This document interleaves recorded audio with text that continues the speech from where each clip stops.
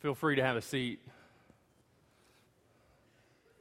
You know, as we come together for Christmas, we all are intimately acquainted with the story. I mean, most of these children, or some of them anyway, if you were to get them up on the stage and ask them, well, tell me what happens, tell me who was all there, they would likely walk over to this manger scene and they begin to describe who does what and who came from where and who this baby in the middle is. You know, but as we look at this story that we've heard so many times, that we've all taken in over and over and over again, there's a question that remains at the heart of all of it. You see, it does us no good to be able to describe the characters. It does us no good to simply be able to tell somebody something about who these characters are gathered here in the nativity scene in front of our church. Because at the heart of all of this lies the question of how do you approach Jesus? How do you approach and how do you respond to the person of Jesus? Now, we're going to be looking today in Matthew chapter 2, verses 1 through 12, and that's where we're going to focus in on. And this is the familiar passage for most of you. This is the accounting of the wise men who have come from far to see Jesus. But before we zoom in on 2, 1 through 12, we need to zoom back out. We need to give ourselves some context so we can understand the importance of what Matthew's doing here. You see, as we open up the book of Matthew, we see that Matthew chose to do something radically different with his gospel than the other gospels. And the gospel that Matthew offers us here, he sets in, and Matthew is preoccupied with this idea of pointing out the fact that Jesus is the fulfillment of Scripture.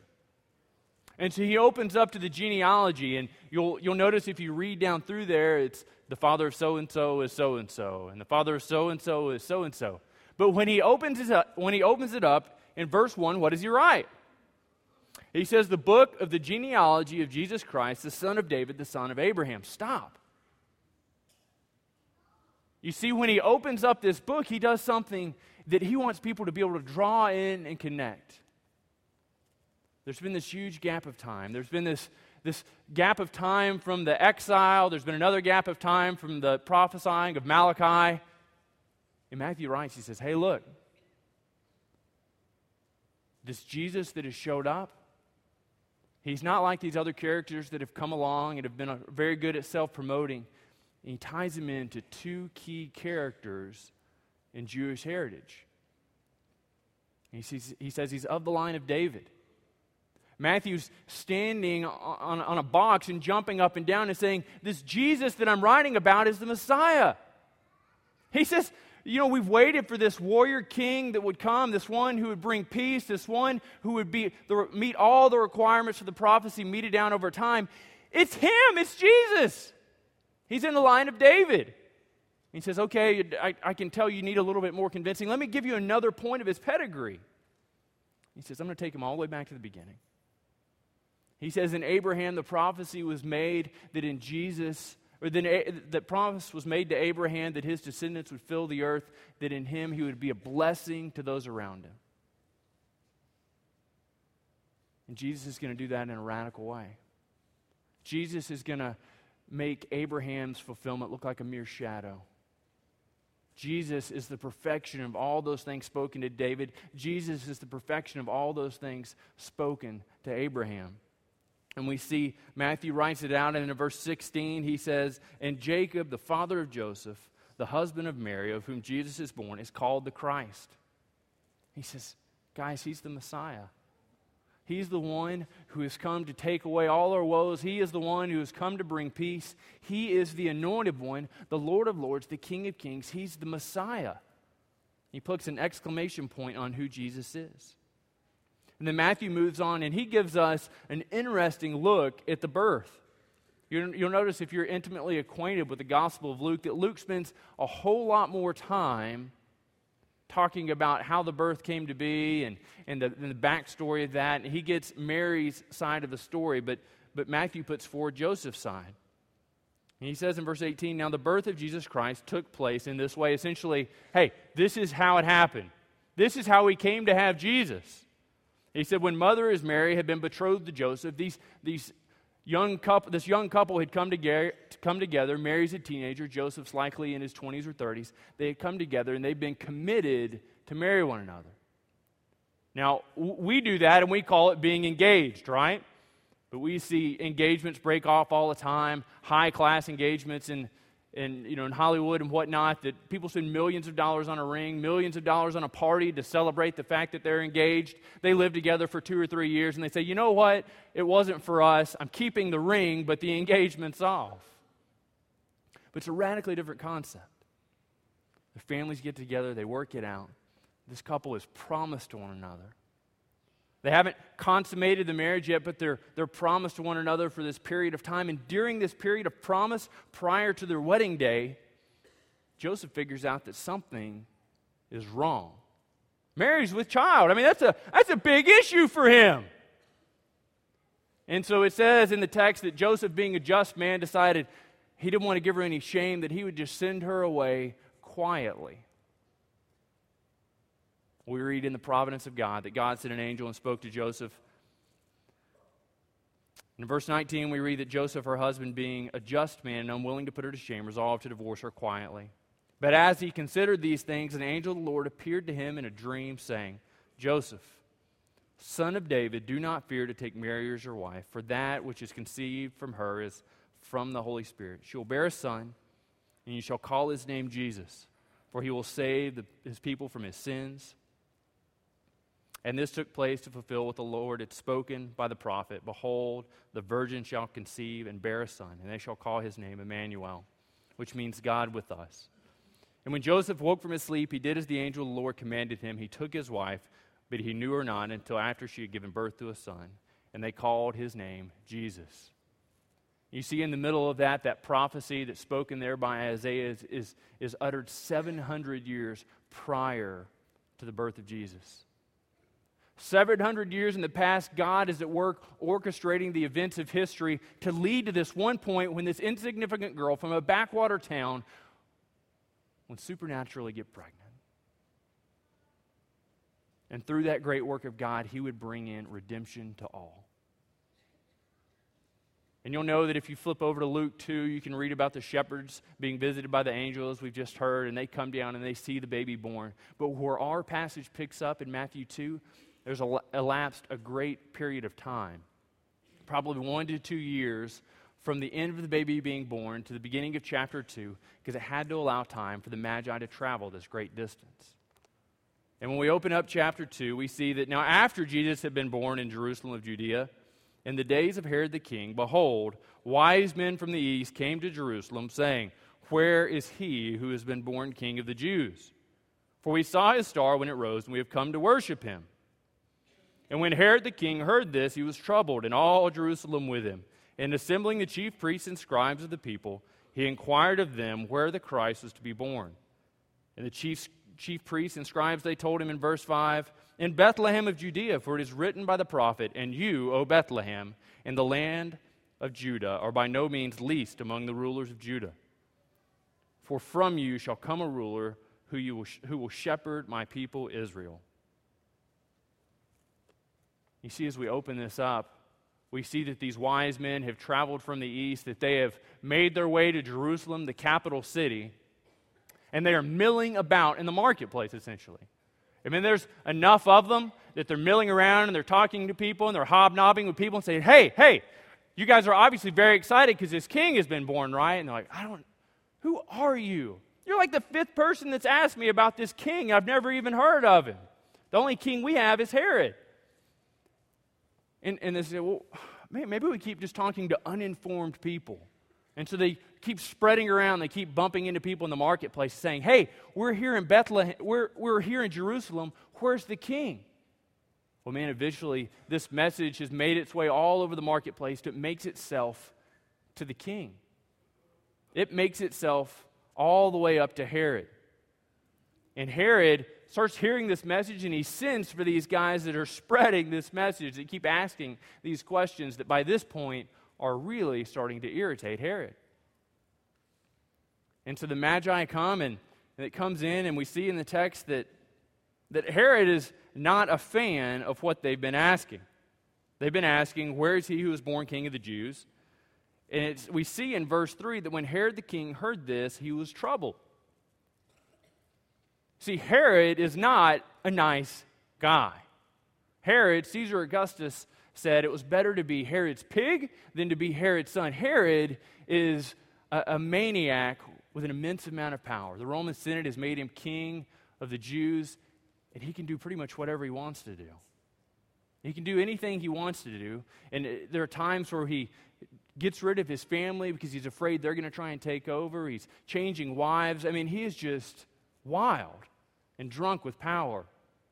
And when Herod hears that there's this other king that's to be born, he calls the Magi and he says, hey, let's talk. And the text tells us that Herod was troubled. You see, Herod's somebody who looked at this situation and he heard about a potential king that would be born, and he knew that if another king came on the scene, that it would threaten his rule. You see, today as we sit here, there's some of us who, in the reflection of Herod, see ourselves. That we've heard of this great king that has been born. We might have even come to church Christmas after Christmas, and we've sung these songs, and we've bought the bumper sticker that says, "Don't take Christ out of Christmas." But when it comes to stepping down for being king of our own domain, when it comes to the point of surrendering our will and releasing our kingdom to Him, we're troubled. And we don't want anything to do with Him. You see, the next thing we see is that it says all of Jerusalem was troubled as well. You see, these were a people that were used to living under a tyrant, used to living under somebody who was just so given to angry mood swings that they knew that if Herod got mad, man, it was going to be bad. Because we've all heard the phrase that when mama ain't happy, ain't nobody happy. And that was no more true than it was with Herod. When Herod ain't happy, mama's not happy, ain't nobody happy. It rains downhill. You see in them, some of us again see our reflection. Not that we fear of the tyrant king, but we're so afraid of what might be, of what might have to change in our lives, of what inconveniences it might bring us if we were to even inquire about this king. If we were even to pursue the course of trying to figure out what this king might be about, we're afraid it might be an inconvenience. It might be something that would trouble us. So some of us today see that same thing. We're so worried about what it might cost us, what we potentially might have to change in our lifestyles, that we hold out our arm with Jesus and we say, I just can't. I don't know why, I just can't. But you see, for me, the saddest group is when we look at the scribes and the chief priests. These guys are charged with communicating the text. These guys are charged with preserving the text. These guys are charged with interpreting it for everybody. And when Herod calls them in, he says, hey, look, these guys from the east have arrived. They've said that this king is born. Where would it be? And they bust out the scrolls and they roll them out. And these guys are so puffed up. And they say, ha, Micah 5:2, baby. And they read it to him. And they say, oh, you Bethlehem, the land of Judah, are by no means least among the rulers of Judah. For from you shall come a ruler who will shepherd my people Israel. See, there's no pause, there's no hesitation. When the question is posed to them, where's the king? They tell him he's in Bethlehem. You see, but for some of us, we see in the response of the chief priests and scribes, those that are merely satisfied knowing who Jesus is. You see, they have all of this intimate knowledge. They're able to quote chapter and verse. They've been students of the Word their entire lives. They're seen as authorities in this setting. And some of us today have been in church our entire lives. We are intimately acquainted with the story. We are intimately acquainted with all the facts and details of who Jesus is. And that's enough for us. We look at the call to go and to give our lives over to Jesus, and we say, I'm really just satisfied with knowing.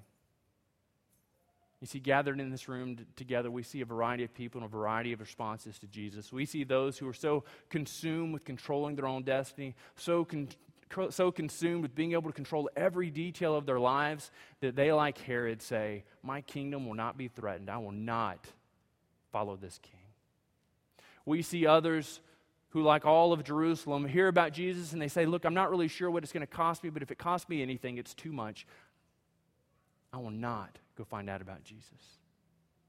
And then lastly, we see those of us that have grown up in the church that know all about Jesus, but we've never given our lives to a full commitment of honoring and following Him. So the question that hangs in the air for us is, how will you respond to Jesus?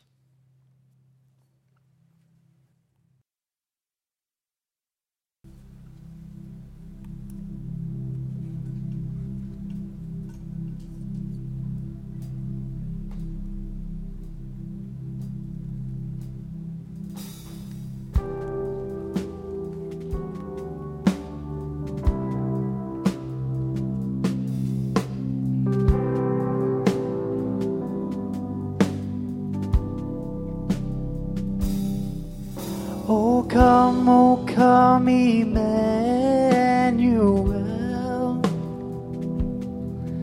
and ransom captive Israel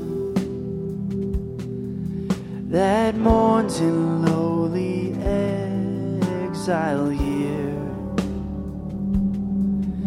until the Son of God appear. Rejoice, rejoice,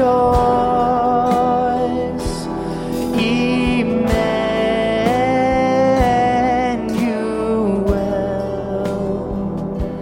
shall come to thee, O Israel.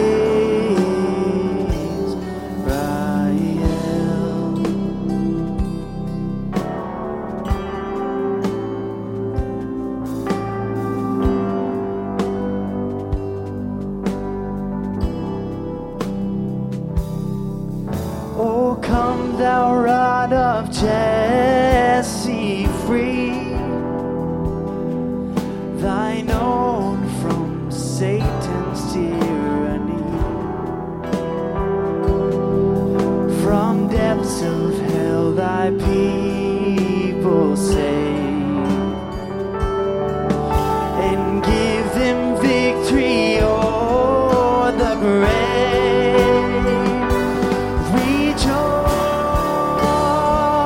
Rejoice, rejoice,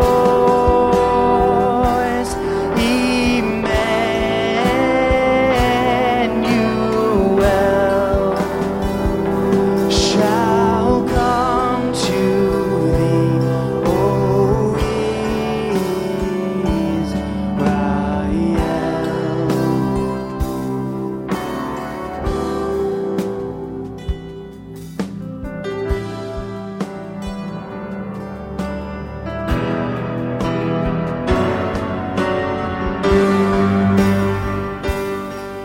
O come, thou dayspring, come and cheer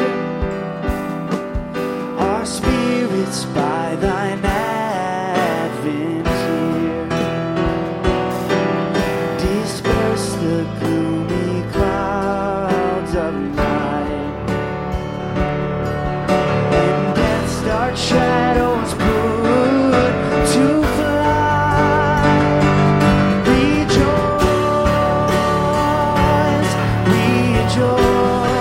rejoice, Emmanuel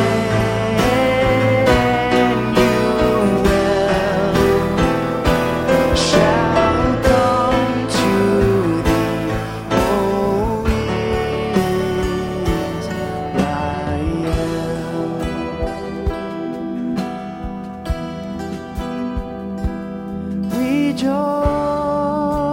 Rejoice, rejoice,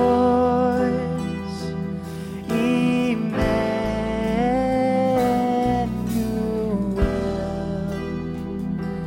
shall come to thee, O Israel.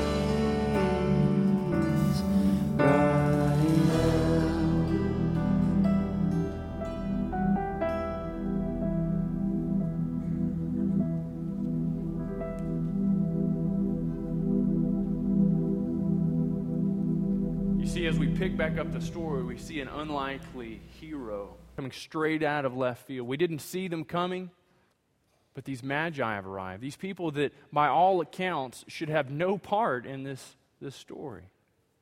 You see, but in the providence of God during the Babylonian exile, when they're way over in Persia, they begin collecting the documents that the Israelites highly treasured and highly valued, and they kept a portion of at least one scroll that references star rising and a king being born. And they're so captivated with this message that even as they sat there and studied star charts and studied the text, that they saw that. And they said, man, that's over in this foreign country, and it's going to take a great deal of money, it's going to take a great deal of time. And they packed everything up.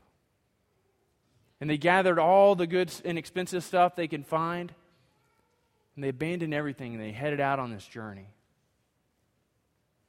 And they likely encountered cold nights, cold days, empty stomachs, threats from those people that would seek to endanger them as they carried precious cargo across this vast distance. And man, they found themselves in the capital city, expecting it to be abuzz with the news of what had happened a year to two prior.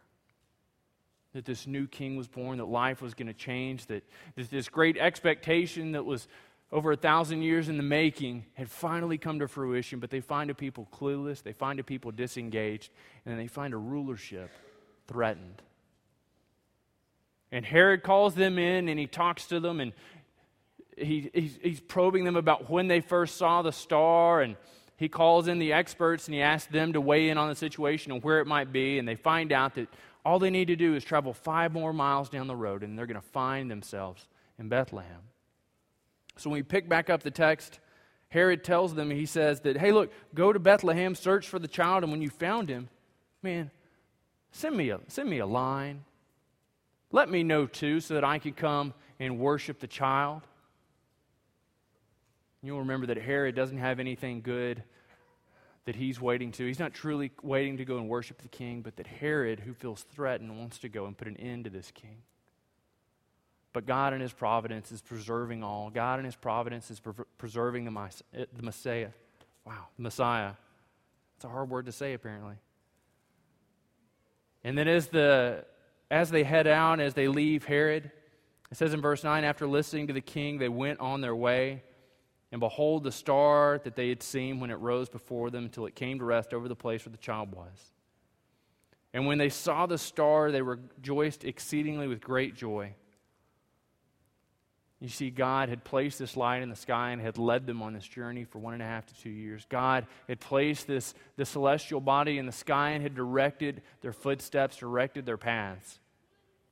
And when they saw the visible representation of God's will in their lives, when they saw that star hung in the sky, they rejoiced because they saw God at work. And then verse 11, we read that the culmination of this great trip, the end of this great journey, is realized that they walk into the house. They see the child with Mary, his mother. They fall down and worship. You see, it's not just that they wanted to go and be informed. It's not just that they wanted to go and satisfy some curiosity of, I wonder if these things that were written all these hundreds of years ago have any truth, any validity. Won't that be fun to go? Let's just go see. Let's grab as many people as we can. Let's take a lot of money with us. Let's have a great expense so that we can satisfy our curiosity. See, it's none of those things. It's the fact that when they get there and they walk into the house, they fall down before the king. They cry out in worship. And then they pull out the best that their land had to offer. And they extend to this child king gold, frankincense, and myrrh, all the things that were highly valued and treasured in Persia. You see, some of us in the reflection of these 3 wise men see ourselves. That we've seen Jesus. That we've abandoned everything familiar, that we've let go of this hold on our lives, that we've given the most precious thing that we have to offer, and in the face of this Holy One, it's nothing but filthy rags. That we have fallen at the feet of one who would be king, that we have fallen at the one who is worthy to be king, and we've worshiped him. See, Jesus calls us all to come and see him. But some of us, in the reflection of Herod, are so threatened that our life would change, or so threatened that our kingdoms would be stripped away, and we would rather be king of an empty castle than to go and to worship the King. And others of us, having heard of Jesus, are so worried that something might have to change for us, that our lifestyle might have to change, that it might affect the way that we live. We're just not willing to do that. We recognize with Jerusalem. But man, the great sadness is that some of us have grown up in church. We've spent our whole life doing Bible drills and doing church. And we come from a generation and a lineage of people that have done church well. They have given to the church, they have sacrificed the church, but they have never worshiped the King. You see, as we look at the Magi, we get a response, we get an application for how we should all follow Jesus. We can't follow him by keeping him at arm's length, but we can only follow him as we surrender all. That as we give up our own control in our lives and we turn and we fall down at the feet of one who would be king and we cry out in worship and say, "Save me." Let me ask you to stand as we enter into this time of response.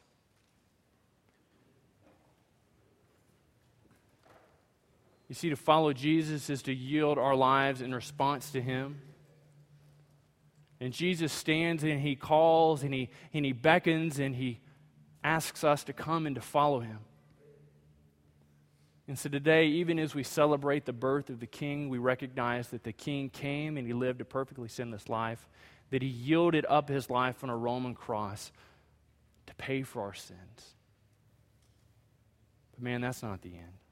The good news continues in that Jesus, who was once in the grave, rose 3 days later and sits at the right hand of the Majesty on high and offers to us and extends to us forgiveness before God.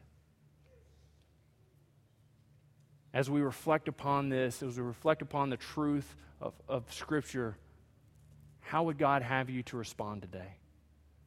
Perhaps God is calling you today, and finally, after years of yielding and years of refusal to move, you're finally ready to step down off the throne and allow the King to take his proper place as the King of your life.